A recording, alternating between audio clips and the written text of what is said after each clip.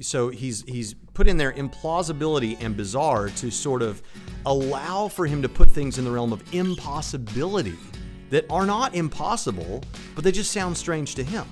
And then that in turn allows him to say about any particular religion or characterize Christianity in the most uncharitable terms and say, that sounds weird, right? Well, then it goes in our third criteria. When it doesn't go in your third criteria is it's impossible.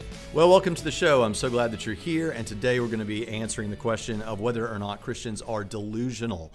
And we'll be relying on the help of Richard Carrier to make the case that Christians are delusional, at least in some sense. Now, I usually say in my videos that I really like this guy or something positive about them. I don't really know enough about Richard Carrier. I've listened to a lot of his debates over the years. I have friends who know him, but I don't personally know enough about him to say whether I like him or not. I can tell you this, he's good in front of a crowd. He seems affable, and he is certainly a hero to many people who don't believe Jesus ever existed.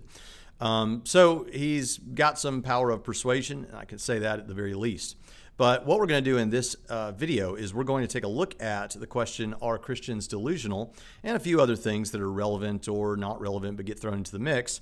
And this is my hypothesis, is that even using Richard Carrier's own principles or criteria for determining whether someone is delusional, Christianity is not in the least bit delusional. So you'll see that pretty early on in the video, but then there's a lot of other topics that come up that I think we'll have fun talking about. So glad that you're here, and let's move forward and begin listening to Richard Carrier.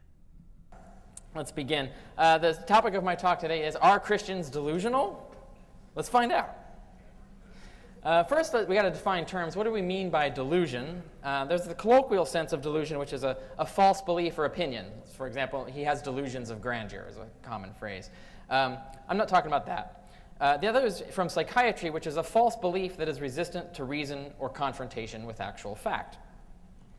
Now, there's a politically correct version of this psychiatric term. Okay, so now here's the definition he really wants to take apart and then go with the exception of one phrase smack in the middle of the definition. So pay close attention. Term that you'll find in actual diagnostic models that makes an exception for religion without actually telling you that's what it's doing. And this is the actual formal definition: a false belief based on an incorrect inference about external reality that is firmly sustained despite what almost everybody else believes. Notice that insertion there. And despite what constitutes incontrovertible and obvious proof or evidence to the contrary. Now, I want you to take that bit in italics and take it out, and let's just read the definition, the formal psychiatric definition: a false belief based on an incorrect inference about external reality that is firmly sustained despite what constitutes incontrovertible and obvious proof or evidence to the contrary.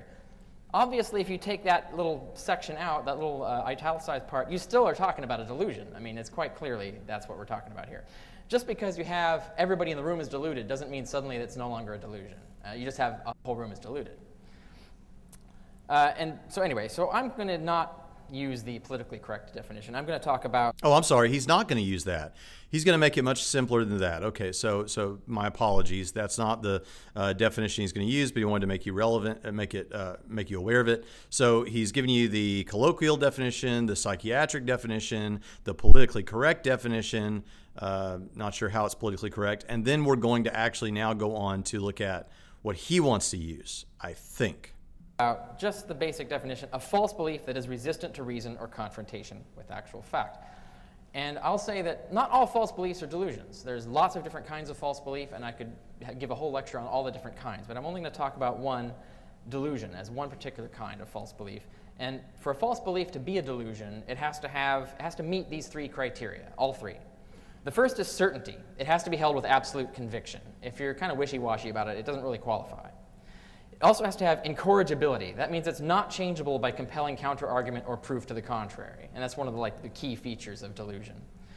And the third criterion is impossibility or falsity of content. In other words, it has to be implausible, bizarre, or patently untrue.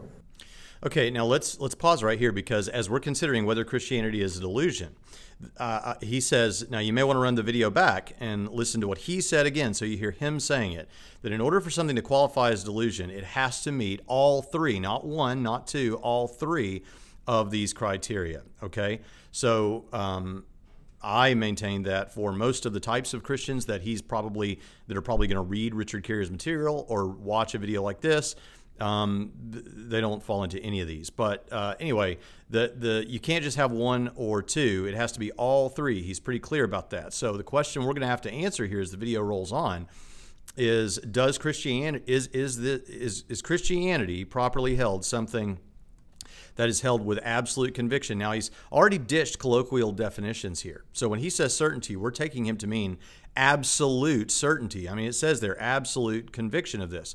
So this is like Cartesian certainty, like you're as certain of this as you are of your own existence or something, you know. Incorrigibility, not changeable by compelling counter argument or proof to the contrary. So, so far we've got a person that he thinks is you're Christian, that has Cartesian certainty about God, and some claim to, that nothing would convince them otherwise, even absolute proof would not convince them otherwise. And then lastly, it's the belief that's being held is impossible or false. And the way you know that is it's implausible, more likely not to be true than to be true. Bizarre, well, there's a lot of things that are actually true that strike us as very bizarre. I mean, have you ever heard these atheists drone on about quantum mechanics and the weird stuff that goes on there?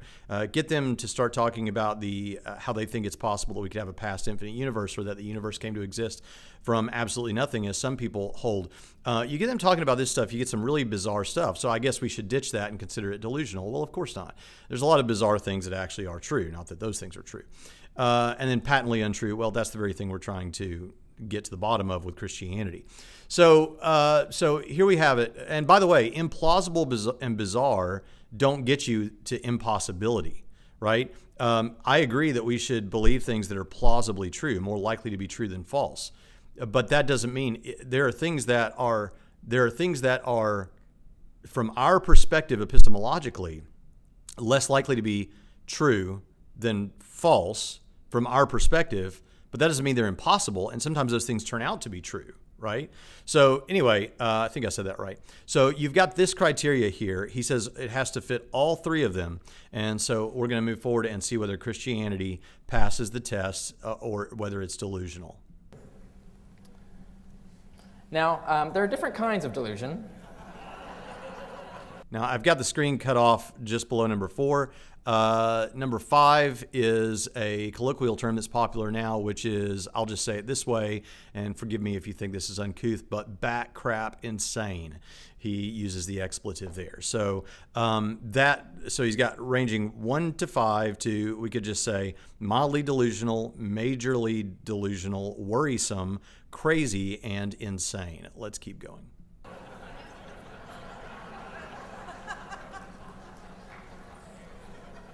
Delusion comes in many degrees. Here you got my official Dr. Carrier delusion scale. You go from mildly delusional. Now, we all are mildly delusional. Actually, psychology has proven that we all harbor a variety of different kinds of mild delusions. Guys often think they're hotter than they are. Women often think they're less hot than they actually are.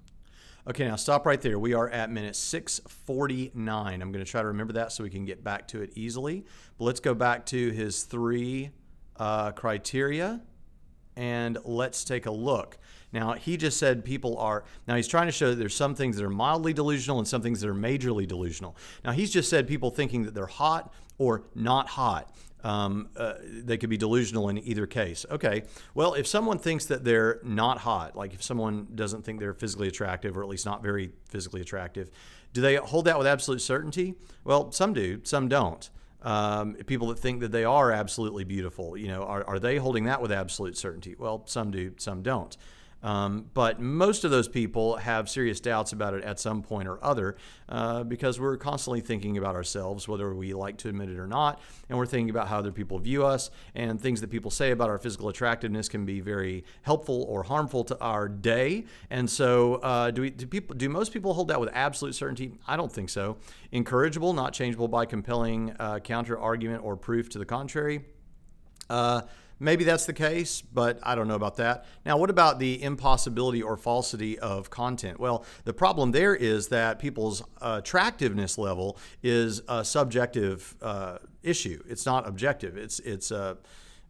We could get into issues of objectivity of beauty and all those sorts of things. But leaving that off the table for a moment, let's just say that that's subjective. That's a matter of opinion. So it doesn't even qualify for the third one. And remember, he has to have all three in order for something to be delusional. Now, you might say, well, maybe that's why he says it's mildly delusional. No, he can't mean that, because he said for it to be delusional at all, it has to hit all three of these. So what he must mean by mildly delusional, if he's being consistent, is that it does hit all three, but it's just a more of a trivial issue. It doesn't affect the world in any major way. So someone's beliefs about religion are huge worldview issues, whereas someone's opinion about how they look physically, that's not really like, gonna be the end of the world, right? So it's a mild delusion. It's kind of trivial. It's not that significant. But that would mean that even if something is going to be mildly delusional, it still has to fit all three of these. And it doesn't. It can't even. It's category error, I think, to even say that that the third category is even appropriate to the discussion. So already we're not making it very far in, and already it's not a big deal. I'm just trying to show you that he's come up with something here that he thinks is going to allow us to make determinations about whether Christian people are delusional, and even the examples that he's given don't match his own criteria. So with that, let's keep going. Actually are. And they can actually show this with objective tests. They can have like everybody in the room look at your picture and rate how attractive you are, and then have you rate how attractive you are, and you can see the difference between the average objective measure and your measure. And these are the kinds of... It's an objective measure of what other people, a number of other people think. It doesn't mean that it's actually objectively true. Remember, subjective and objective things. Objective things are matters that we might think of as matters of fact, like 2 + 2 = 4. 2 + 2 = 7 is objectively wrong. Even if everyone else in the room thought that 2 + 2 = 7 was true, they just all be wrong. So objective facts don't matter. It doesn't matter what opinions of people are, no matter the size of the sample. Subjective things are matters of opinion. So whether a particular person is beautiful, that person is beautiful. Well, it may be my opinion. It may not be the opinion of another person. As I've said many times before, are bald-headed, bearded men the most attractive kinds of men? As much as I wish that were objectively true, that they are, I'm glad my wife thinks so, it's still subjective. So you can't save it, Carrier. Mild delusions you have. One of the common ones is people overestimate how competent they are at a skill. And ironically, the less competent you are, the more you overestimate your competence at the skill. And this is a universal thing. It's the way our brains work. And anyway, so there are mild delusions. Then there are majorly... Now again, what he must mean by mild delusions is that they hit all three of the criteria, but they're just not that significant, whereas major delusions hit all three and they're... but they are significant. That's the only way to make sense of that, because he did say something has to hit all three to be delusional at all. He didn't say to be majorly delusional, but to be delusional. Delusional people. There's people that get worrisome and then crazy and then, of course, get insane. Now, for today, I'm only going to talk about the majorly delusional. I'm not talking about the worrisome Christians or the complete insane Christians. I'm going to talk about just ordinary majorly delusional Christians. I'm also not going to be talking about mildly delusional Christians. Now, you do realize, and we'll get more into this later, that this is so affirming to the crowd. You know, you've got a crowd of skeptics here. This is Skepticon, some kind of conference, and it's so condescending the way they're speaking about religion. But I'm not going to talk about the really delusional, the bat crap crazy people. I'm not talking about the mildly delusional. I'm talking about your average run-of-the-mill, majorly delusional Christian. I mean, come on. Do you really think this is the way to win over Christians? I'll tell you, again, like I said, we'll get into this later, but it's really just an affirming to the crowd. It's kind of to the amen section of Skepticon. Listen, I'm a really smart guy up here telling you that those people are crazy, and you knew they were crazy, and now you got a really smart guy telling you that what you already knew was crazy, right? This is not the sort of a video that's really going to make that much of an impression on actual Christians, okay? And if it does, it shouldn't. So what are we talking about Christianity? Let's define Christianity here. Now, I can't take credit for this. I did not invent this quote. I don't know who the author is, so props to them, whoever they are. Maybe someone can find out and blog it or something. But it's... Okay, so let's read it. He's going to read the belief that some cosmic Jewish zombie can make you live forever if you symbolically eat his flesh and telepathically tell him that you accept him as your master. So he can remove an evil force from your soul that is present in humanity because a rib woman was convinced by a talking snake to eat from a magical tree. Okay, so you notice one of the things that I try to point out in these videos, and I haven't done it in a few videos, but one of the biggest, I think the biggest argument, I'm doing a demon work right now, and one of the thing that I'm doing research on, actual research, going out and doing surveys with large numbers of Christians in different parts of the country, and trying to see if we can increase their knowledge of and confidence level using Christian apologetics with other Christians who are experiencing worldview doubt, because that happens. It happens on both sides, by the way. Atheists experience doubt about their atheism. You should see the emails that I get, and Christians occasionally experience doubt. Worldview doubt is just a part of being human, and it's because there's so much on the line either way. So anyway, the thing is, in doing that research, I was putting together a PowerPoint presentation for a seminar that I was going to run, and I was listing out atheist arguments that atheism is true, that a particular person in the church might have encountered. And so I had up there, arguments from evil, various kind, logical, evidential. Then I had like divine hiddenness arguments and things like this, incoherence arguments, omnipotence paradox, omniscience paradox, all these kind of things that atheists bring. And then it occurred to me, wait, whoa. Is this the most powerful that they have? Well, it may be the most intellectually potent, say the evidential argument from evil, in my opinion. Is probably the most intellectually potent argument that they have. We still have answers for it. But as I thought about that, I thought, I don't actually think so. I think in terms of persuasion, in terms of actually evangelizing for atheism, in terms of reaching everyday people who go on YouTube and look at a video like this and reaching them, it's mockery. It's not even an argument. It's mockery. Mockery is the most potent thing. When I talk to people who are experiencing doubt, who are listening to YouTube atheists and then listening to Christian apologists, they're always happy to say the Christian apologists give all these arguments and evidence and reasons, but it's just the fact that they say this with such confidence and such boldness, and they make it sound ridiculous or whatever. Yes, that's mockery. And it plays on the fact that none of us wants to feel stupid. None of us wants to feel like we were sold a bill of goods. And especially in Western culture, most of what makes it in the entertainment world and those sorts of things are more objectively based in science and natural sciences and stuff like that. And so when you start talking about what most of the history of the world understood was true, which is that there are non-material things and that there is a God or gods out there, that there are supernatural forces at work, that sounds a little bit silly, but it only sounds silly in the context that you have been fed for many, many years now living in the West. And you don't want to feel stupid. And so as a result, they are, people like this are able to play on that with mockery. And so that's a big motivator. But here's the thing. Mockery can go either way. So I could happily say back to Richard Carrier something like, and if not every one of these things hits you as an atheist, there are atheists that hold all these things. I could say something like, oh yeah, okay, I'm going to believe in some sort of a naturalistic atheistic worldview. Yeah, nothing plus nothing caused everything in some massive cosmic explosion, and somehow magically you had first life that nobody understands. By the way, nobody's ever seen that happen. And it was molecules to man evolution. And, I once was a tadpole with tail on the end, and then I was a frog in keeping with trend. I then was a monkey swinging from a tree, and now I'm a college professor with a PhD. And I mean, you can make everything sound absolutely absurd. Someone who is a young earth creationist who uses language like that all the time is someone like Kent Hovind. He uses that sort of language all the time. I don't share a lot of those views that Kent Hovind shares, and I certainly wouldn't approach it that way. Why? Because it's offensive to the people that you should be trying to reach, number one.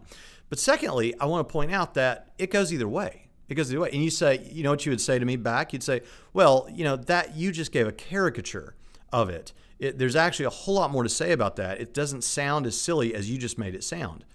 Granted, I agree. And you know what? When you look at something like this statement in front of us here, it's not like it sounds. It's just, this is just, what do we call it? This is just mockery. So let's go through it. The belief that some cosmic Jewish zombie. Now, throwing in the term Jewish, which is an ethnicity that we are very much familiar with, and so some of us know Jewish people, so it sounds a little bit silly to us because we know people.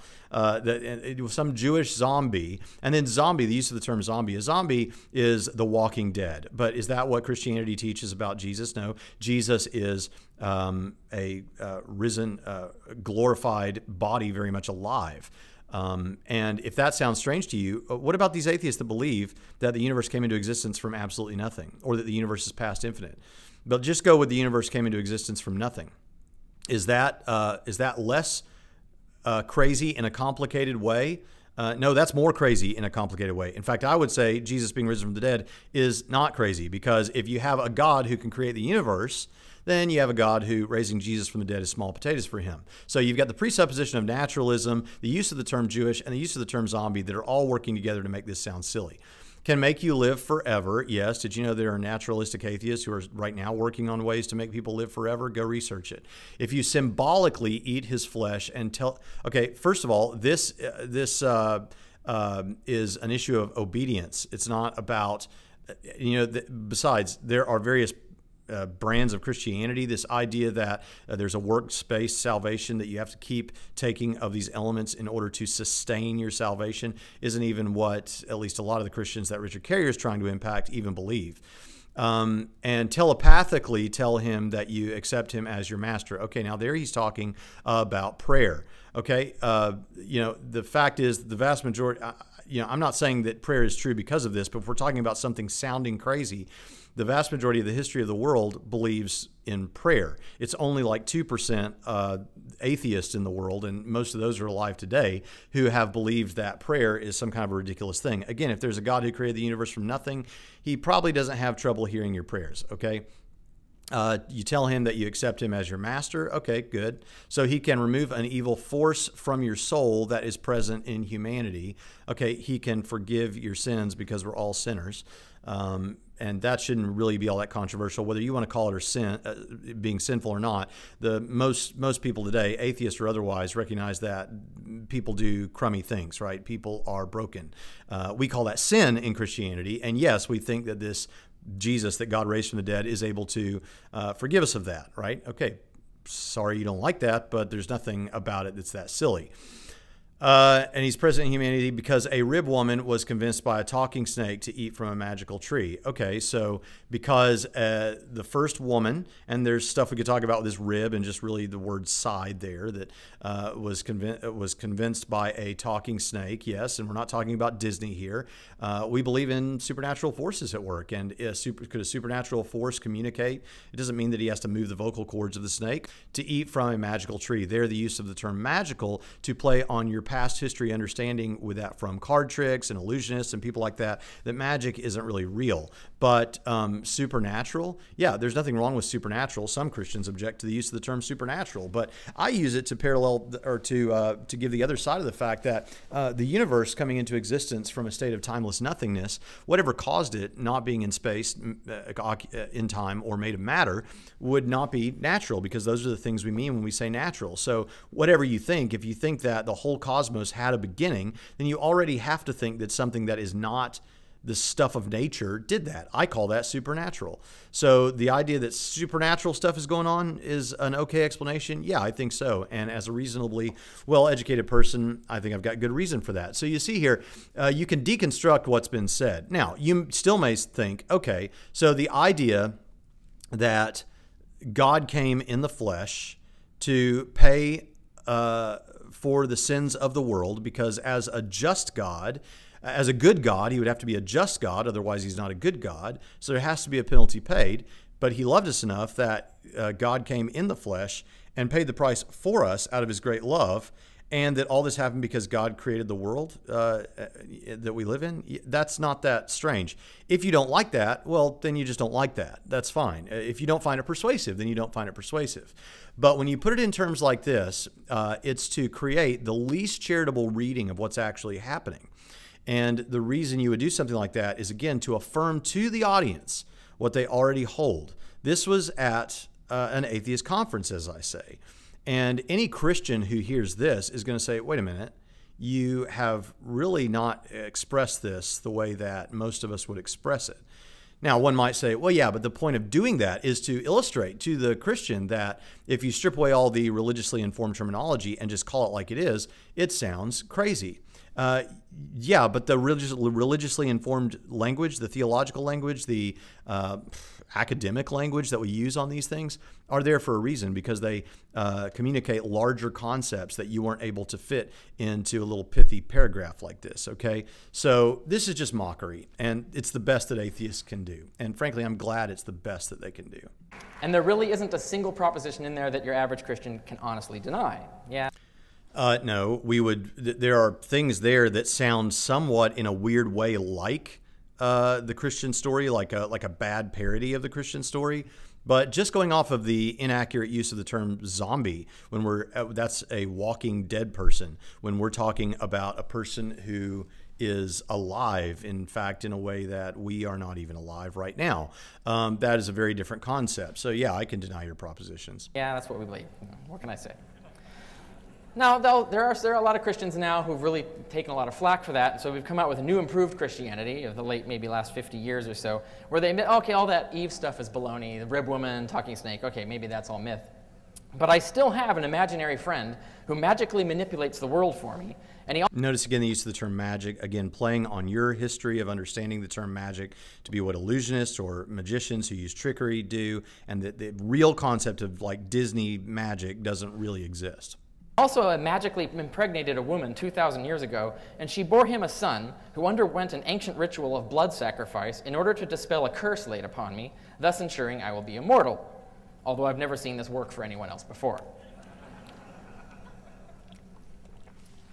So that's... And now, what do you mean? The only thing in there that we would have direct access to demonstrate to others would be something like answered prayer. And I've had many, many, many prayers answered. I may have shared this in a previous episode, but in fact, this is the thing. When you've lived a lifetime of Christianity, which I haven't even yet, but for many, many years, and you've had chance to follow the biblical parameters for prayer and see if they work, I can fairly confidently tell you that when I have, not every time, but most of the time that I follow the biblical parameters for prayer, like not praying for selfish gain, praying in the name of Jesus, which means in accordance with things that he would want, praying according to the will of God, these sorts of things. When I've done that, my prayers have, overwhelmingly been answered. Not always, because I can't see what he sees. Maybe it's not in my best interest or the best interest of the kingdom for him to always answer all of my prayers. But overwhelmingly, I have them answered. And when you see that happen again and again and again and again and again and again, you just hear people say, well, prayer doesn't work. And you just think, man, if you only knew. I mean, you're speaking from a position of absolute ignorance on this. And I don't say that to be rude. I just say it to be clinical about it. I've experienced it.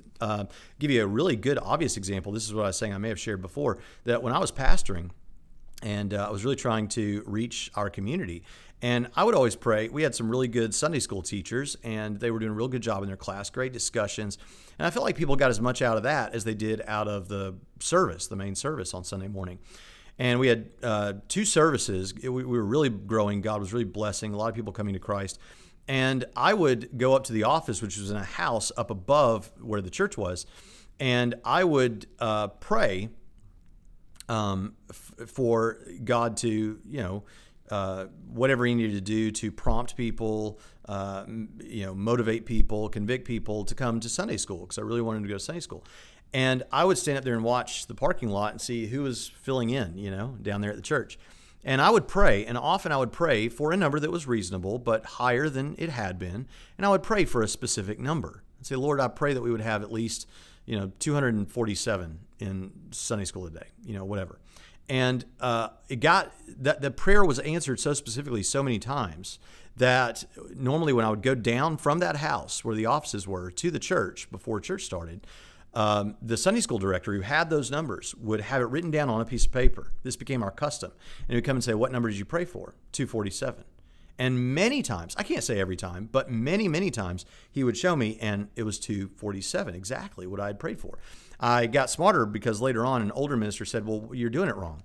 Don't pray for a specific number. Say, instead of saying, Lord, please let us have 247, say, let us have at least 247 today. And so I started doing it that way. Why limit what your prayers, right?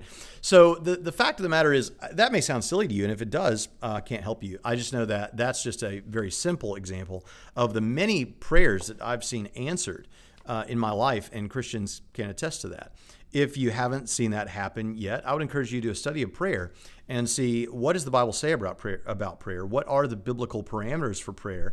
And then start praying according to those. Also making sure that you're right with God when you pray those prayers, and just watch what happens and give it a period of time and just notice. Because I think that you'll see that there's power in prayer, and I think that's true. So let's see. So that's in this list. That's the thing that you could actually, and what do you mean? Although I've never seen this work for anyone else before. I've seen it work for me, and I've certainly seen it work for others. So this is just false. That's what we're dealing with. That's Christianity. That's the belief that we're going to test. Is that a delusion? Now, there are varieties of Christians as well. There's nominal apathetic. Now, the answer, he said, is it a delusion?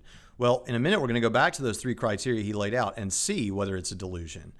Not the caricature that he presents, but the actual state of affairs as you have a Christian sitting before you right now who can tell you. And we're going to look also at the types of Christians he thinks are moderately delusional and majorly delusional, and see. Christians who just say they're Christian but don't really believe any of it, or don't even care whether it's true or not. I'm not talking about those Christians today. There's also Christians who don't really know if it's true. It's a sort of a metaphor or something. They have different kinds of ideas. Very liberal Christians that you can often have a really hard time trying to pin them down on what actually they believe. I'm not talking. Now, I agree with him. I want to talk to the people that believe in what we would call a theologically conservative Christianity. However, let me just say that when it says things like "it's true as told," we need to be clear whether we're talking about there "it's true as told." Does he mean a literal reading of everything in the Bible? Because we really have to be careful with genre and what sort of genre is this. We're going to see more of this later. But are we talking about poetry? Are we talking about narrative? Are we talking about apocalyptic language? Are we talking about biography? What sort of things are we talking about? Because it may be true. It may be true. Like if the Bible says, something like the four corners of the earth, or the sun rises, or something like that. We use that language now. We'd say the sun rises. We say, well, yeah, the sun didn't actually rise, but we understand that we mean from our perspective, it looks as though it's rising. So we say the sun rises and sets, rises and falls. You wouldn't say, oh, well, you're wrong. You're factually wrong because the sun doesn't rise. No. You know what you mean. It's a figure of speech. Well, even more so with poetry. So if you're going to say something like "it's true as told," what are you? Because I run into atheists all the time who try to say that the Bible gets something wrong when it's not speaking scientifically; it's speaking poetically or something in the Psalms. And so I'm not comfortable with that, but I do agree with I sympathize with the sentiment, there we go, that we want to talk about what about real Christians who are actually believing the Christian message, not people who are just nominal or saying the whole thing is a metaphor, okay? I'm not talking about those Christians either. I'm talking about the Christians that it's true as told Christians. And the same ones who say it's all true and Jesus is coming from outer space to kill you soon. That's actual. Again, notice the mockery and the phrasing of things in the least charitable way to your position. Again, we could do that right back with evolution. We could do that right back with the multiverse. We could do that right back with the coming into the beginning of the universe from nothing, by nothing, for nothing. We could do it with the past infinite universe. We could do it with Richard Carrier's hair. We could do it with anything you want. All right. So you want to phrase things in charitable ways and then try to shoot that down, not phrase them in the least imaginably charitable way and then shoot that down. Polled results, 40% of the American public believes that, by the way. So we could talk about maybe about 60% of Christians are it's true as told, but aren't so sure about when Jesus is going to come and kill us. But, And there's also a split between what I call the mildly delusional and the majorly delusional Christians. And the mildly delusional ones have personal belief in God, like God exists and Jesus was a great guy. But they have room to move. They'll waffle a little bit on the divine issues of Jesus and so forth. Okay, so now I want you to notice we're at minute mark 10:18. So I'm going to try to remember 10:18, and we're going to go back to his three. Let's see, where are they? The three things he's got here. So the idea that Jesus is the Son of God and whatnot is supposed to be majorly delusional. Minorly delusional or moderately delusional, whatever, is theism is true, but Jesus was just a nice guy. Okay, now, are either one of those things delusional? I think the first one is false, that Jesus was just a nice guy, if that's what he means. But are either of these positions delusional using Carrier's own definitions or criteria for what counts as delusional? Now, this is, I think, the golden nugget of this whole thing so far. And that is, okay, so the kind of Christians who would listen to Richard Carrier or watch a video like this one, like you who are watching, who are Christians, are overwhelmingly not going to hit all three of these. So what about certainty? Some Christians will hold to a Cartesian certainty about this. And I've even had little arguments with other Christians about Cartesian certainty. I think Cartesian certainty is useless. Cartesian certainty is the belief, that is the level of certainty that you're as certain, like, Rene Descartes, I think, therefore I am. He thought that's the one thing he could have absolute certainty about. Some people even think that's wrong because that requires you to trust your reason. And how do you know that you're reasoning properly, right? So some people say you can't be absolutely certain about anything. But let's just go with Descartes, because most people call this level of certainty Cartesian certainty. I think, therefore I am. I can at least be absolutely certain of that. Some people would, so you can be certain of your own existence, but you can't be certain about whether the room around you exists, that you're not in the Matrix, that Richard Carrier is a real person, all those kind of things. We can't have absolute certainty about those things. Now, some Christians would say you can have absolute certainty about the truth of the Christian God. Presuppositionalists will argue that way. They'll say that it's something that is just communicated to you directly by God. The problem is, for some people, the problem is that you have what's called as Descartes' evil demon. How do you know there's not an evil demon out there convincing you that all of that is true, and convincing you that you can be sure of that? So who really cares if you can have absolute certainty? What I can have is meaningful certainty. What everyone means in everyday language when they say that they're certain of something.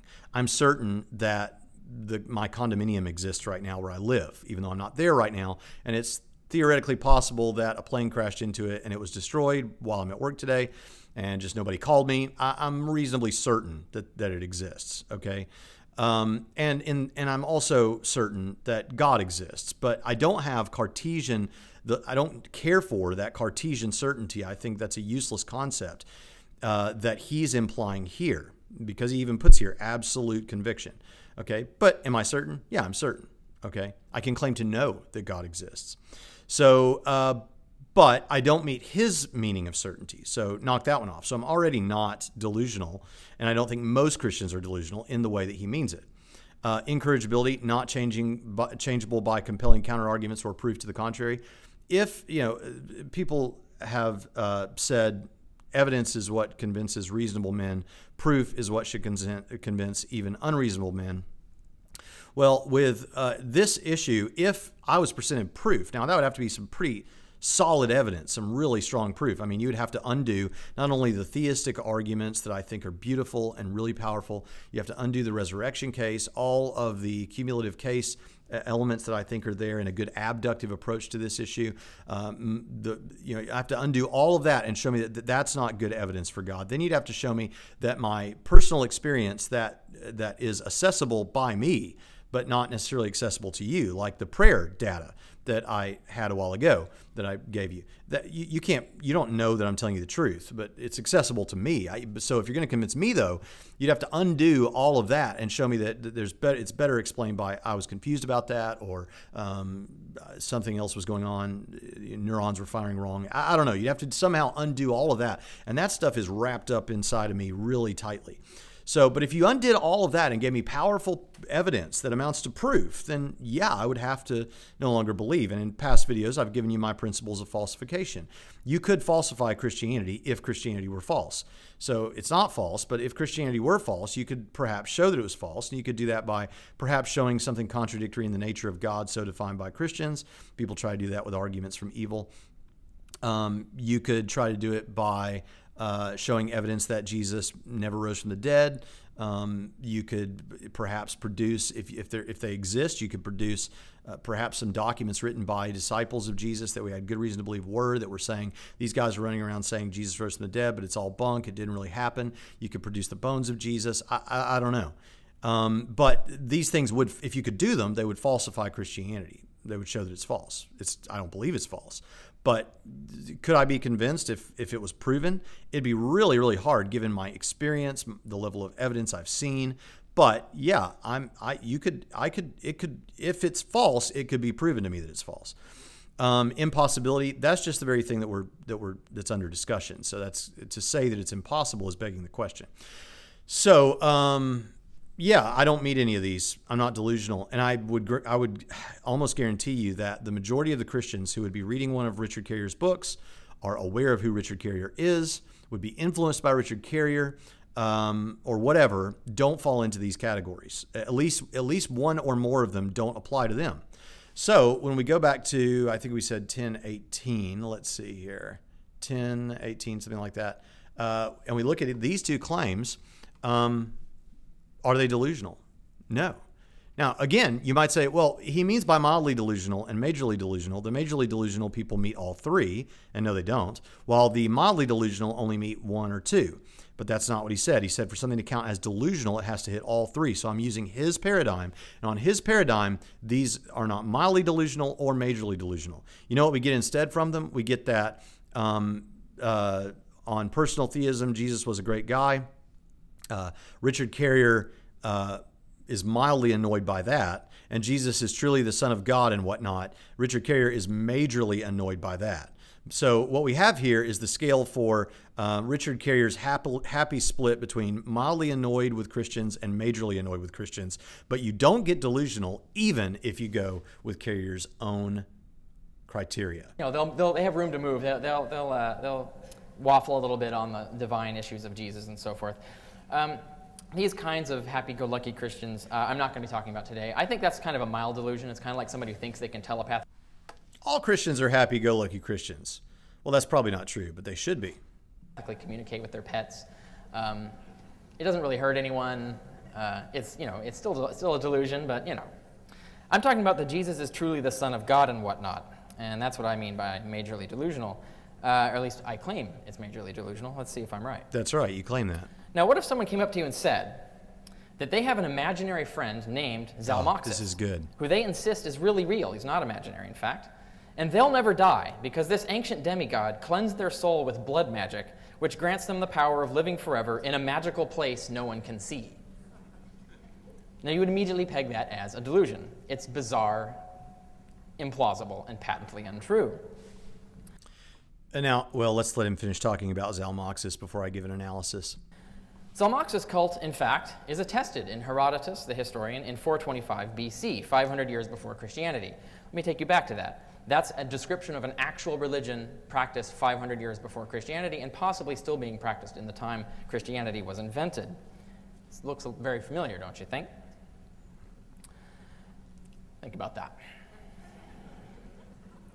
Another example I'm going to give you is the Heaven's Gate cult. I'm sure a lot of you know about this cult. They believed that a spaceship was behind Comet Hale-Bopp that was going to come and rescue them and transfer their souls from their current shells, their current bodies, into new special bodies in the spaceship, and they were going to fly away and live forever in this spaceship.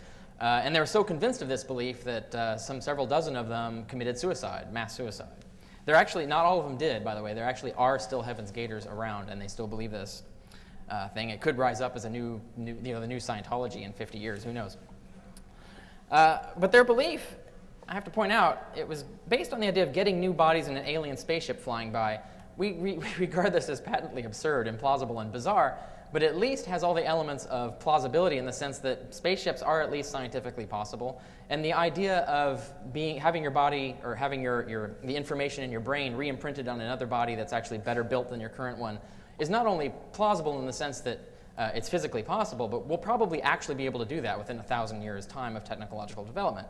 So they're not really that far out on the fringe, and yet we all recognize this is a crazy idea. Okay, now he may say more on this topic, but I don't want to get too far away. We've got two samples or so here of those Heaven's Gate folks and the Zalmoxis religion. Now, he says, look, we can all look at this and see that it's patently delusional and crazy. Okay, first off, notice that he has moved away from the first two principles of criteria, and he's focusing primarily on the third one, which is impossibility. And he's modified the third one, he or whoever put that together, he's modified the third one such that he defines impossibility or falsity as it's implausible, it's bizarre, those sorts of things. Well, does that mean if it's implausible or bizarre, again, that does not mean that it's impossible. So he's put in there implausibility and bizarre to sort of allow for him to put things in the realm of impossibility that are not impossible, but they just sound strange to him. And then that in turn allows him to say about any particular religion or characterize Christianity in the most uncharitable terms and say, that sounds weird, right? Well, then it goes in our third criteria. When it doesn't go in your third criteria is it's impossible. So that's relevant. Now, what about Zalmoxis and Heaven's Gate and Scientology and these sorts of things? Well, can we all just tell that those things are clearly false? I don't think so. But I'm not being a narrow-minded thinker about this. Now, I'm not implying that Richard Carrier is in general a narrow-minded thinker. But in a group of people who laud themselves on being free thinkers, then you shouldn't just narrowly define things down to what is demonstrable in science or what sounds weird gets culled away, unless of course it has to do with quantum stuff. Then it's just okay for it to be weird. I'm sorry if I'm being snarky, but that's how I feel. So no, what would I do? I'd be more of a free thinker. I'd be more open-minded. I'd say to someone who's purporting the Zalmoxis religion, I'd say, all right, well, lay out the evidence. What's your evidence for this? What good reason do I have to believe this? If you'll give it to me, we can talk about it, right?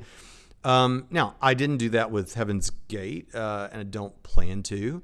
Although on Trinity Radio, if you go back to early 2018, I think we did it with Raelianism, which is a very small alien UFO cult. We did it with the Ordo Templi Orientis, which is very small. We did it with the David Koresh cult. We did it with a number of these weird cults. In fact, the episode's called Weird Cults. If you'll go look for it, you can hear our analysis of those things. So yeah, we actually do take them. We don't just brush them off. We say, okay, what do you got? Now, do I do that with every religion? I try to, but probably not every one. Something has to be relevant enough that I notice it or that it's kind of convincing some people before I start feeling like it needs a response. See, I believe, for reasons that I could articulate in another video, that if God exists, and I believe there's powerful arguments to believe that God exists, so much so that it blows my mind that people don't believe that God exists.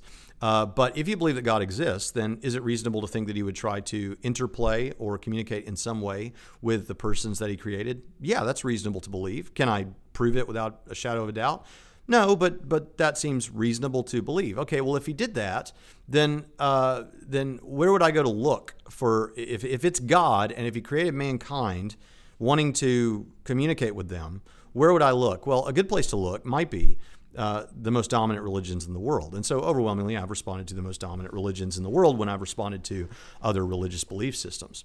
However, when a belief system gets large enough that it gets adherents, even if, it sounds really weird like Scientology, I'm still going to analyze it and take it seriously. I didn't take Scientology seriously for a long, long time, but whenever I saw that it was really getting a lot of traction in the culture, now fortunately it's dying and it's almost on the way out. They've kept up the illusion of being very influential and powerful because they have a lot of real estate, really expensive real estate around the world. But That said, it's dying out.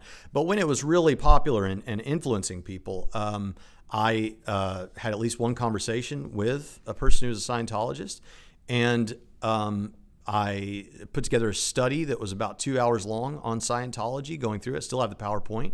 And I teach about Scientology in our cults class, where we look at cults here at Trinity Seminary. So I took it seriously, even though it was weird. So the answer to if you want to find the truth, you can't just say something's weird, so we're going to brush it off. Again, if we did that, we'd never know anything about the Higgs boson. We'd never know anything about quantum mechanics. We wouldn't discover a lot of the things that we discover. And but you don't just brush something off because it's weird. You say, okay, what's the evidence? I'm going to look at the evidence. That's how reasonable people should approach these things, but not with this narrow-minded. I mean, come on, be more free thinkers about these sorts of things. So that's how I would approach any of these religions. I wouldn't just brush it off. And secondly, they're only delusional if they meet his 3 criteria. And we've gotten away from that now. And he's just calling stuff delusional that sounds weird because he mixes it in, unfortunately and falsely, into that 3rd category of impossible just because it sounds weird. Now, compare this with what Christians believe. They believe that they're going to get new bodies in a magical alternate universe. Okay. Christians believe in a resurrected new heavens and new earth.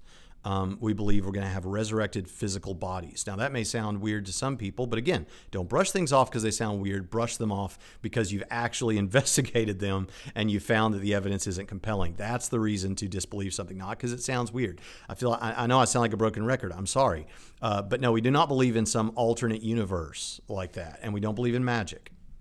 That's not as plausible. There's no science to support this. There are no magical alternate universes that we've... Again, notice that we're just going to science. This happens with... I'm telling you, this has happened with, if not all, almost all of the atheists I've responded to in this series of response videos, is this whole business about if science doesn't tell us something, if the lab coat priesthood doesn't tell us something, we shouldn't believe it.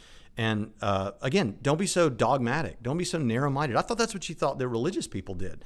Let's be more free thinkers. Let's actually analyze this thing openly and say we're going to use all available ways to get to knowledge, whether that be philosophy, experience, history, the natural sciences. All these realms should be available to us, not just dogmatically hugging ourselves to science and believing what we're told. Have any evidence of. So actually, it's either the same belief or at least less plausible even than what the Heaven's Gate people believed. And their whole theory, they actually had it worked out, is the idea of quantum teleportation and neural engineering, quantum teleportation of the information in their current... Now, notice something here. We've just been talking about quantum stuff, and quantum stuff is among the weirdest stuff you will ever encounter, ever, ever, ever. And he's saying, now, even though it all sounds really weird, hey, at least it's more realistic because it's using our weird stuff. And by our, I mean science, because science is the property of atheists. But it's our weird stuff, so it makes it more reasonable, even though it's as weird as anything else. Now, I'm not slighting quantum mechanics. I find it fascinating, and I think it's a pioneer field, it's a frontier field, but we're finding out some really interesting things, and I'm fascinated by it, and I try to read up on it a lot. But I'm just saying, if you're talking about something's not credible just because it's weird, quantum stuff is really weird. Current brains to neurally re-engineer the brains of their new bodies in the spaceship. Versus the Christian idea that God needs blood to fix the universe. Okay,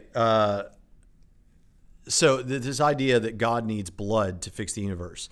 The shedding of Jesus' blood is because it's a sacrifice. We're talking about the sacrifice that Jesus made. Okay, that's the thing that's relevant here. And God doesn't need anything to do anything. It's that God is a good God, and if God is a good God, He's going to be just, and so there had to be a just penalty for sin. Fortunately, He's also a God of love, and so He took that. I feel like I've said that already this video. But only His own blood had enough magical power to do it, so He gave Himself a body and killed it.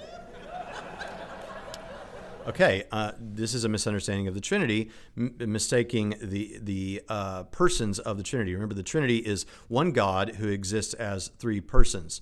So you have, now that's not a contradiction. One God who exists as 3 gods would be a contradiction. One person who exists as 3 persons would be a contradiction. But one God who exists as 3 persons may be mysterious. I mean, you may not have all the answers you would like when it comes to that, but it's not contradictory. And I used to have this problem when I was a kid. I used to think, wait a minute, Jesus praying to the Father, is that like just Jesus praying to himself? No, these are separate persons of the Trinity, but they share one essence, God. Now, if you like a good analogy for that, the historic Christian analogy that has stood the test of time is a triangle. A triangle has three distinct points. Each point is not the other point. They're separate points. They're distinct from each other, but they share one, they're all part of one triangle, right? So you have three distinct points, one triangle. You have three persons and one God. So I don't think this is too problematic. I recently heard someone give a good analogy for this way to think about it. A thought experiment is, if you've ever seen the Back to the Future films, in Back to the Future 2, old Biff from the future, goes back and is sitting in a car having a conversation with young Biff about using a sports almanac to win a bunch of money. So you have two persons present that have their own distinct experience, but they share one essence, Biff, right? So we can actually see this happening. I mean, not that that is really going on, although guess what? People that affirm B theory of time have to believe that to a certain degree. So if you affirm B theory of time, there you go. But if you don't, at least it serves as a good thought experiment that you can have two persons and one essence. All right, have fun with that in the comments section. But the point is, he's messed up the Trinity here, messed up the persons of the Godhead. If you can't get Christian theology wrong, and your aim is to successfully mock Christian theology, you can mock it, but when you mock it either dishonestly or out of ignorance, the whole thing falls apart anyway. So your mockery didn't get very far. Which one of these two religions makes more sense?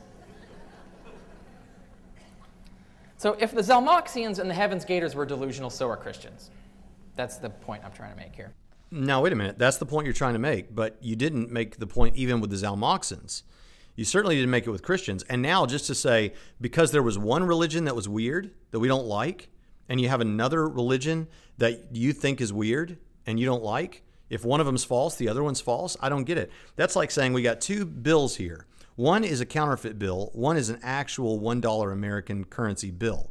And they look very similar to the naked eye. In fact, they look almost identical and they feel the same and everything. But we find out this one is a counterfeit. Oh, well, then they're both counterfeits. Wait, what? Where's the logic in this? No, they're not both counterfeits. One of them's the real deal. You can't say just because this one turns out to be false, that one turns out to be false. Come on, Carrier. Let's get with the program. Here.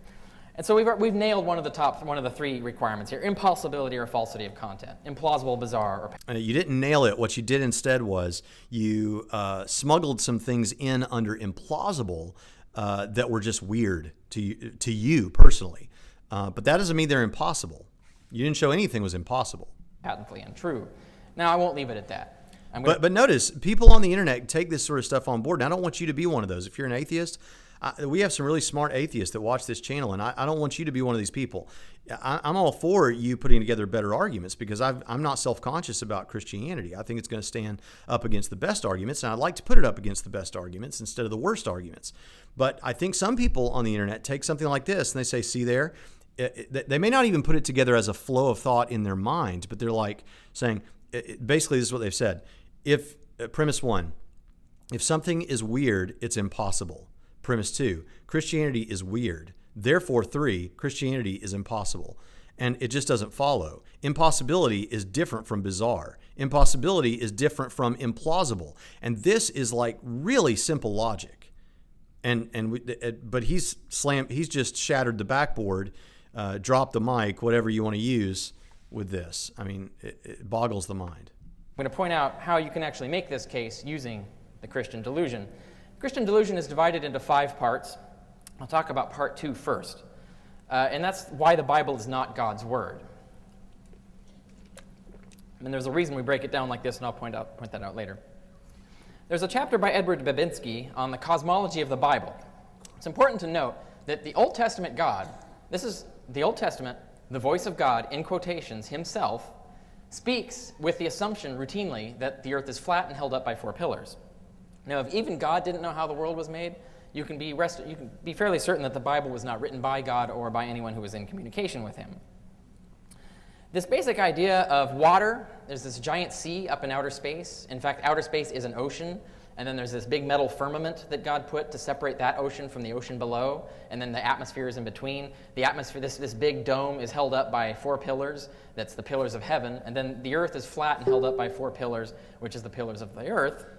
This is the common cosmology that was believed. This is the structure of the universe as believed by all the neighbors of Israel when the Old Testament was written. The Egyptians, the Babylonians, and the Sumerians. Babinski shows this, documents it extensively. They use the same metaphors, the same terminologies, the same concepts. Everything worked in the same place.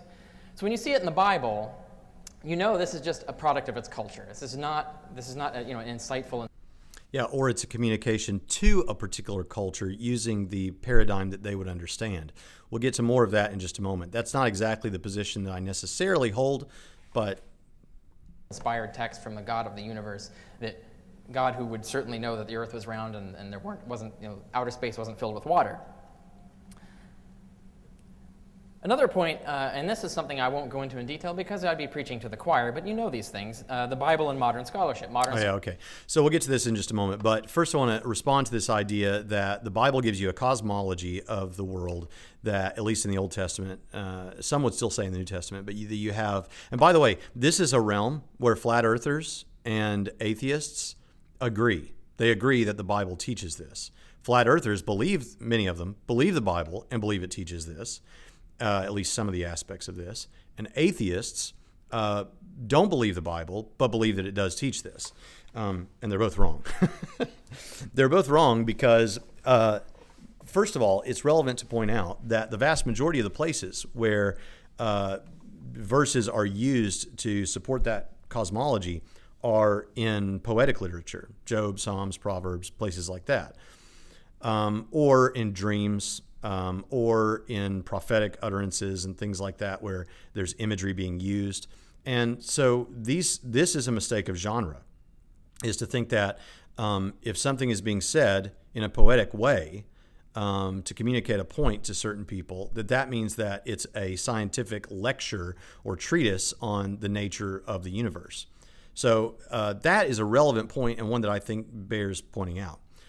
Secondly, there are those people out there who will give you an explanation of why, even in those places, it's not saying what Carrier's saying. But I'm not sure about whether I buy all the stuff they're saying. I just want to point out that it's often poetic. And we still say all kinds of things poetically that are not meant to be taken as philosophical or scientific treatise on our positions. And then lastly, I don't necessarily hold this, but I'm open to this, is the idea that, hey, the reason that it's mentioned that way is because that is what the people, as Carrier said, most of the people living in the region at the time thought about the way the world was structured. And so rather than catching them up on physics and quantum mechanics and modern cosmological studies and all these kind of things, that wasn't really the point. We're trying to form a people for God, and we're trying to teach them theological principles that are vastly more important. And so we're going to meet them where they are. And I'm not going to make that case to you. I'm actually going to bring in here, this is Michael Heiser talking about this very issue. God doesn't change the culture, clean it up first, and then say, now we can talk. He comes to people as they are, knowing what they know or what they don't know, and says, let's get something down here that you can understand. Not only you can understand, but that the people who read what you're going to produce, they'll understand it too.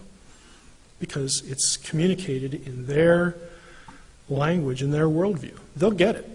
What a novel because idea. I, as God, am choosing to come to this place at this time in history, to these people. That's God's decision. And now I'm going to start revealing who I am. God doesn't bother to clean up anybody's act. And that if we just realize that there are a lot of things in the Old Testament that unbelievers object to, that you can really file under, why are you being critical of a document where, the Old Testament doesn't necessarily approve of a lot of these things. Right. They just are, because that was their culture. They just are. So why, get apoplectic over it? God's revelation to Israel needed to be culturally decipherable. Now watch this. They had to get it. They had to understand it. It also had to be culturally consistent. In other words, God couldn't fill the Old Testament with things that were foreign to the culture to whom he was communicating, or else they would go, what? What's up with that? I don't understand any of it. This is supposed to be revelation from God. Well, doesn't God know who I am? I don't get this stuff. No, in their original context, they get it. Because he, again, is choosing the time, the place, the circumstance, the people to communicate something to. So what he wants to point out is that God communicates to people where they are because it would completely sidetrack the whole operation if there was space taken to communicate all of these sorts of things. Secondly, later on he goes on to say, what if today was when God began to bring revelation to people? We understand a lot more about the way the universe works than people in the ancient world did. But even Stephen Hawking, if he were still living, if Stephen Hawking heard some of the things that God could reveal about the way the universe is, just think at how early we are in human history and how much more there is to discover and investigate. And we don't even have the technology to investigate it. But if God revealed all the stuff he could reveal that would answer all our questions about cosmology, Stephen Hawking couldn't understand it. He'd say, well, don't you understand? Here I am. I'm at least thought of by many as one of the brightest human beings who's alive today, perhaps has ever lived, and yet I have no idea what you're communicating to me. It would be a completely inefficient enterprise. So these are things to bear in mind, but it doesn't work too well for a lecture at an atheist convention. What he could do is he could break all that out and say, well, here's what the other side says, here's what we say. That's what we do at our conferences, at our apologetics conferences, but more on that later. Okay, now we're not going to go through everything that he says hereafter, because what I want you to notice is that what is about to happen is that Richard Carrier is going to go through, and I'm going to link this video in the description so you can check it out and see for yourself, that what Richard Carrier begins to do here is he goes through a litany of reasons why he thinks Christianity is either false or ridiculous, or is just otherwise not defensible. But he seldom actually makes much of a point and explains why it's so. What he does is he points to other people who have written articles or said this or wrote in this journal this or that or the other thing, which is fine. That's fine. You can do that. I always try to actually not just point out where these things are. That's good for resources, but you can put that in the description of a video. You can put that in a handout that you give to people. You could put up a slide at the end that gives your bibliography. You could do all kinds of things like that. I try to actually teach people something and spend my time on stage giving the best reasons to believe that a particular thing is true and some of the criticisms of it. What we get from Richard Carrier is he keeps making big, bold assertions, and they really are assertions, and then saying, and because this guy shows it's that way, because this guy demonstrates it, because that guy wrote about it once. Well, great, but you're standing in front of us, Richard Carrier. You're supposed to be one of the champions of modern agnosticism and atheism. Why don't you give it to us? Why don't you tell us what these insights are? Why don't you break it down for us and explain it to us? This is really interesting because, as I say, it is the case that in most of your typical apologetics conferences, that's exactly what they do. It's exactly what they do. And what's interesting about it is you've got atheists out here sitting in the crowd. Now, I'm not saying that this was planned this way. Understand. I'm just saying this is what happens. You've got people out here sitting in the crowd that a lot of them are not ever going to buy Richard Carrier's book. Some of them are going to buy it and never read it. Some of them are going to buy it and read it. But that's not going to be a huge majority of the crowd. That's just the nature of conferences and people buying books. You got a store there. There's something in us. We want to get that dopamine hit that you buy something and you were impressed, so you buy this book. It's like there's only 5 books out there, so I'm going to buy this book. But you end up never reading it. Some people are going to read it, but most of what most people are going to get from a lecture like this, and certainly online as it exists here as a YouTube video, is what they're going to get is they're going to get what Richard Carrier says. And what they're going to hear is Richard Carrier said that this is the case, and he cited a really smart person who agrees with him. That's what they're going to hear. And then they can feel better about themselves, and then they can move on. Now, that's what does happen. And it's not just with atheists. It can happen with Christians at apologetics conferences too. In fact, I want to give Matt Dillahunty's explanation. This is at a different atheist conference. And here he's talking about when he visited Austin, Texas. I think this is when he's talking about when he came to the Austin, Texas unapologetics conference put on by Texas Baptist. I was there. He sat in my lecture. So if he's talking about me somewhere in here, I don't know for sure. But he came to that, and this is him talking about what he experienced in the breakout sessions. And despite being at a conference designed to teach this stuff, they don't seem to care, and the people who are trying to instruct them don't know how to talk to them. I sat through a couple of the instructional sessions. One of them, the instructor completely talked over their heads, just assumed that everybody had an understanding of all the classical arguments for the existence of God, so here are their, here's how you should present these. There's no thought behind it. There was not, we're going to look at the Kalam cosmological argument and analyze why the first premise says everything that begins to exist has a cause for its existence. Now notice what we just said. Is this what Richard Carrier is doing from the atheist perspective? He's not, let's break down each of these pieces, each of these reasons. Why. Let me show you why it is that I'm saying scholars reject the archaeological defenses of the Bible. Let me show you why it is that they say that particular things are fairy tales. Let me show you why. And there's none of that. Just look, here's what here's what this guy says about it. Here's what that guy wrote about it. So feel good about that. Let's move on. And what the hell that means. And how we got there. None of that. It's just, hey, here's the argument. And for people who've spent their lives sitting in churches and being surrounded by people who believe the same things that they believe, feels like you just got an awesome nugget of wisdom, because you don't know any better. I remember standing in church. Now, wait a minute. Is this what's happening with Richard Carrier? There's a book out there. You may buy the book. You probably won't read the book. But he said a bunch of really smart things, and it's what I already believe anyway. And now there's this smart guy saying what I think, and he pointed to a scholar. I've never heard of that scholar, but he pointed to a scholar who wrote a paper once that confirms all of this. So, yeah, I feel better. Now let's go have drinks. Feeling a sense of elation, getting goosebumps. That's the Holy Spirit. Well, how do you know? Because everybody around me just told me that was the Holy Spirit. Curiously, I get a similar sensation when I look at art or listen to music or have sex or take drugs, and yet that's not the Holy Spirit, because the Holy Spirit is definitely against all that sex and drug stuff. There's another instructor that was clearly understood by everybody, or almost everybody, but he didn't actually give them anything useful. He barely even gave them things that they could repeat. It was very much, we're going to sit here and don't do this now. We're going to sit here, and you are the person at the podium, and therefore we will just absorb everything that you say and feel better about ourselves without really thinking about it.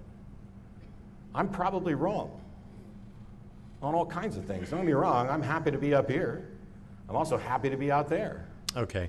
I think he's done with the point I wanted to make. The point is that he's describing what happens in an apologetics conference. It probably is happening in the room with him right now, and it probably happened with Richard Carrier, because what Richard Carrier is giving us is not a breakdown of the reasons that he thinks all these things are true.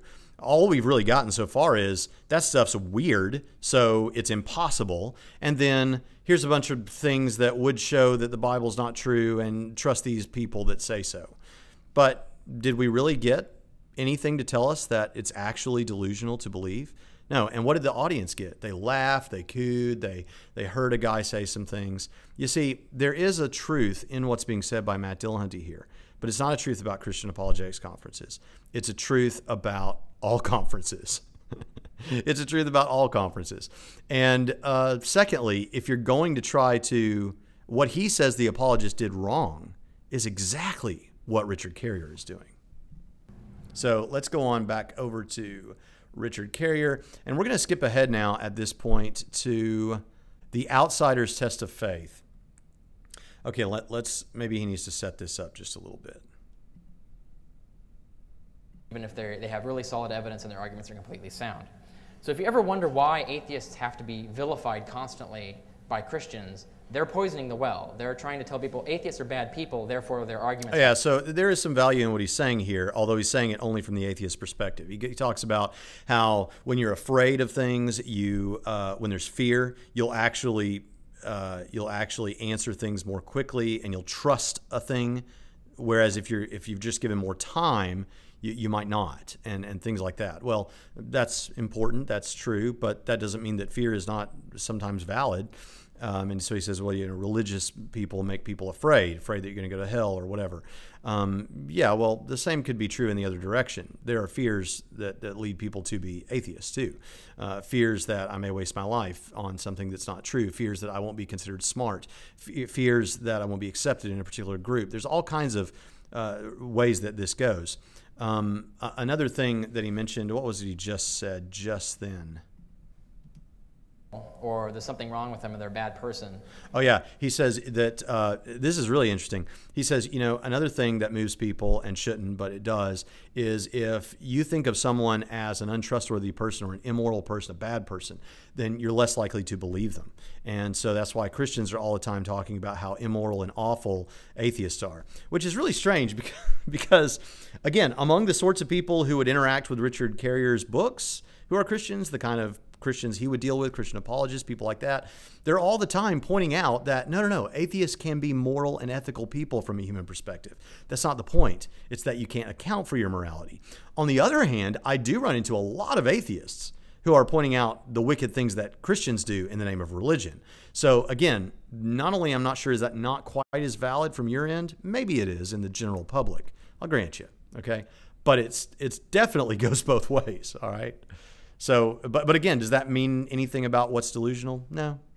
Then all their arguments can be ignored, even if they have really solid evidence and their arguments are completely sound. So if you ever wonder why atheists have to be vilified constantly by Christians, they're poisoning the well. They're trying to tell people atheists are... And if you ever wonder why it is that Christians are vilified by atheists, they're poisoning the well. Bad people, therefore their arguments have to be bad as well. They're bad people, and so their arguments have to be ignored. And it's a fallacy. It's irrational. But it's psychologically innate. These are problems. Nevertheless, we have this outsider test for faith. We can prove that it's a rational way to go. You must test your own religious claims and texts by the same standards. So why don't they? The response that John Loftus has gotten, and he actually presented this argument at a conference of evangelical philosophers, and they all wrote responses, and his chapter in this book is a response to their responses. And basically, you can divide the responses into two things, two different ways of responding. And one is, we don't have to test our faith by the same standards we test others. Full stop. Hypocrisy rocks. That's one. That's patently irrational. So that's like delusion rearing its ugly head full on. I mean, you might as well just tattoo delusional right on your forehead if you're going to say that. Because that's the mantra of a delusional person. The second one is that our religion passes the outsider test because we have all this awesome evidence. And then, of course, that's what the rest of the book shows is not the case. Oh, now notice, okay. So why don't they? Whoops. So first of all, did he address that? I mean, that was the salient point.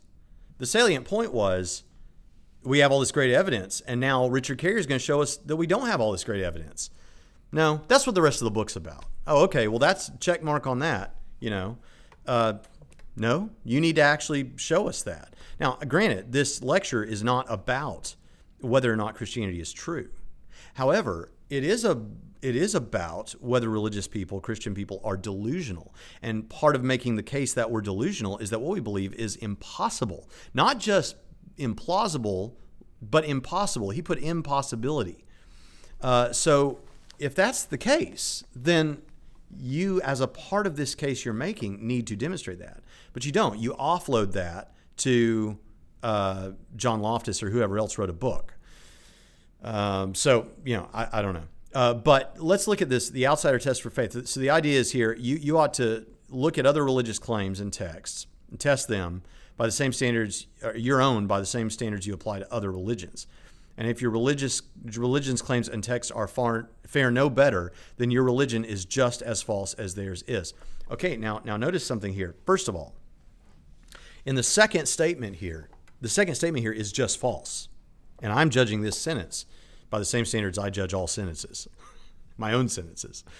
If your religion's claims text fare no better, then your religion is just as false as theirs. No, it means they're not as highly evidenced.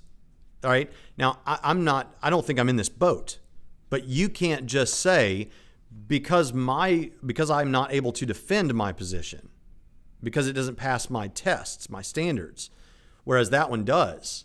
It may mean I have no reason to believe it, but it doesn't mean it's false.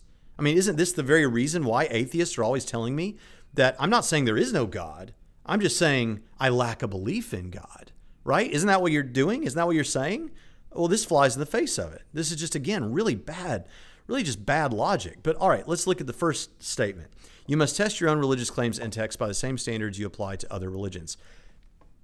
And the kind of Christians that Richard Carrier interacts with academically and at these conferences or whatever, who are Christian apologists or at least interested in Christian apologetics, that's what they do.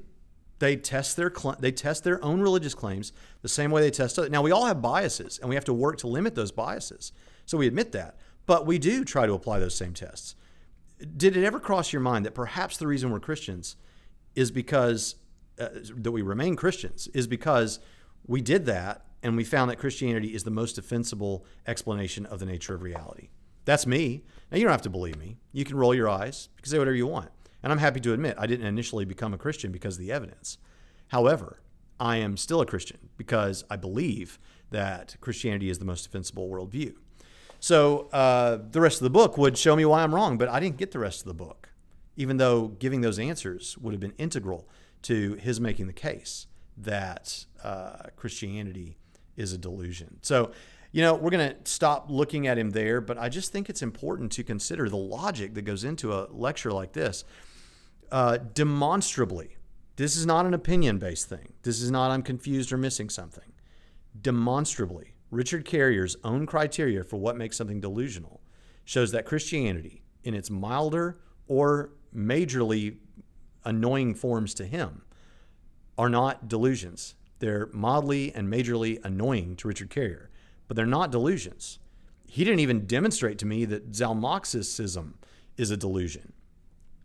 And we saw again this continued, that's weird, and Christianity strikes me as weird, therefore it's impossible to be true. The number 3 of his thing. And then we saw a bunch of offloading to other scholars that he didn't give here. So what we have in this lecture, and this is so emblematic. This is, again, we have some really smart skeptics that are on this channel. Thank you. But this is so emblematic of what we get so often on YouTube, which is just simply appealing to their own base, just getting the amens from the crowd, maybe selling a few books. And I'm not saying he's in it for the money, but just selling some books, getting the amens, doing the conference, then let's go out for drinks. That's what I got from this. But held up to actual scrutiny, doesn't fare very well. Well, listen, if you would like to take an insider test, if you'd like to know that Christianity is true, then I'd love to talk to you about that. You can email me at braxhunter, BRAXHUNTER, at yahoo.com, and I'd be happy to correspond with you there. And listen, the Bible says that you must repent. That means turn from your life without Jesus to a life with Jesus. Turn from your sin, not because you're a bad person, but because we've all done things that dishonor God, and Jesus died for that purpose, to forgive us of our sins. Romans 10:9, if you confess with your mouth that Jesus is Lord and believe in your heart that God raised him from the dead, you will be saved. If you do that, I think it's appropriate to tell the Lord in prayer that you want to do that. And I'd love to talk to you about it because there are steps that you can take going forward. Thanks for listening, and I hope you'll check out some of the other great apologetics channels out there on YouTube. And I'll see you next time on Trinity Radio.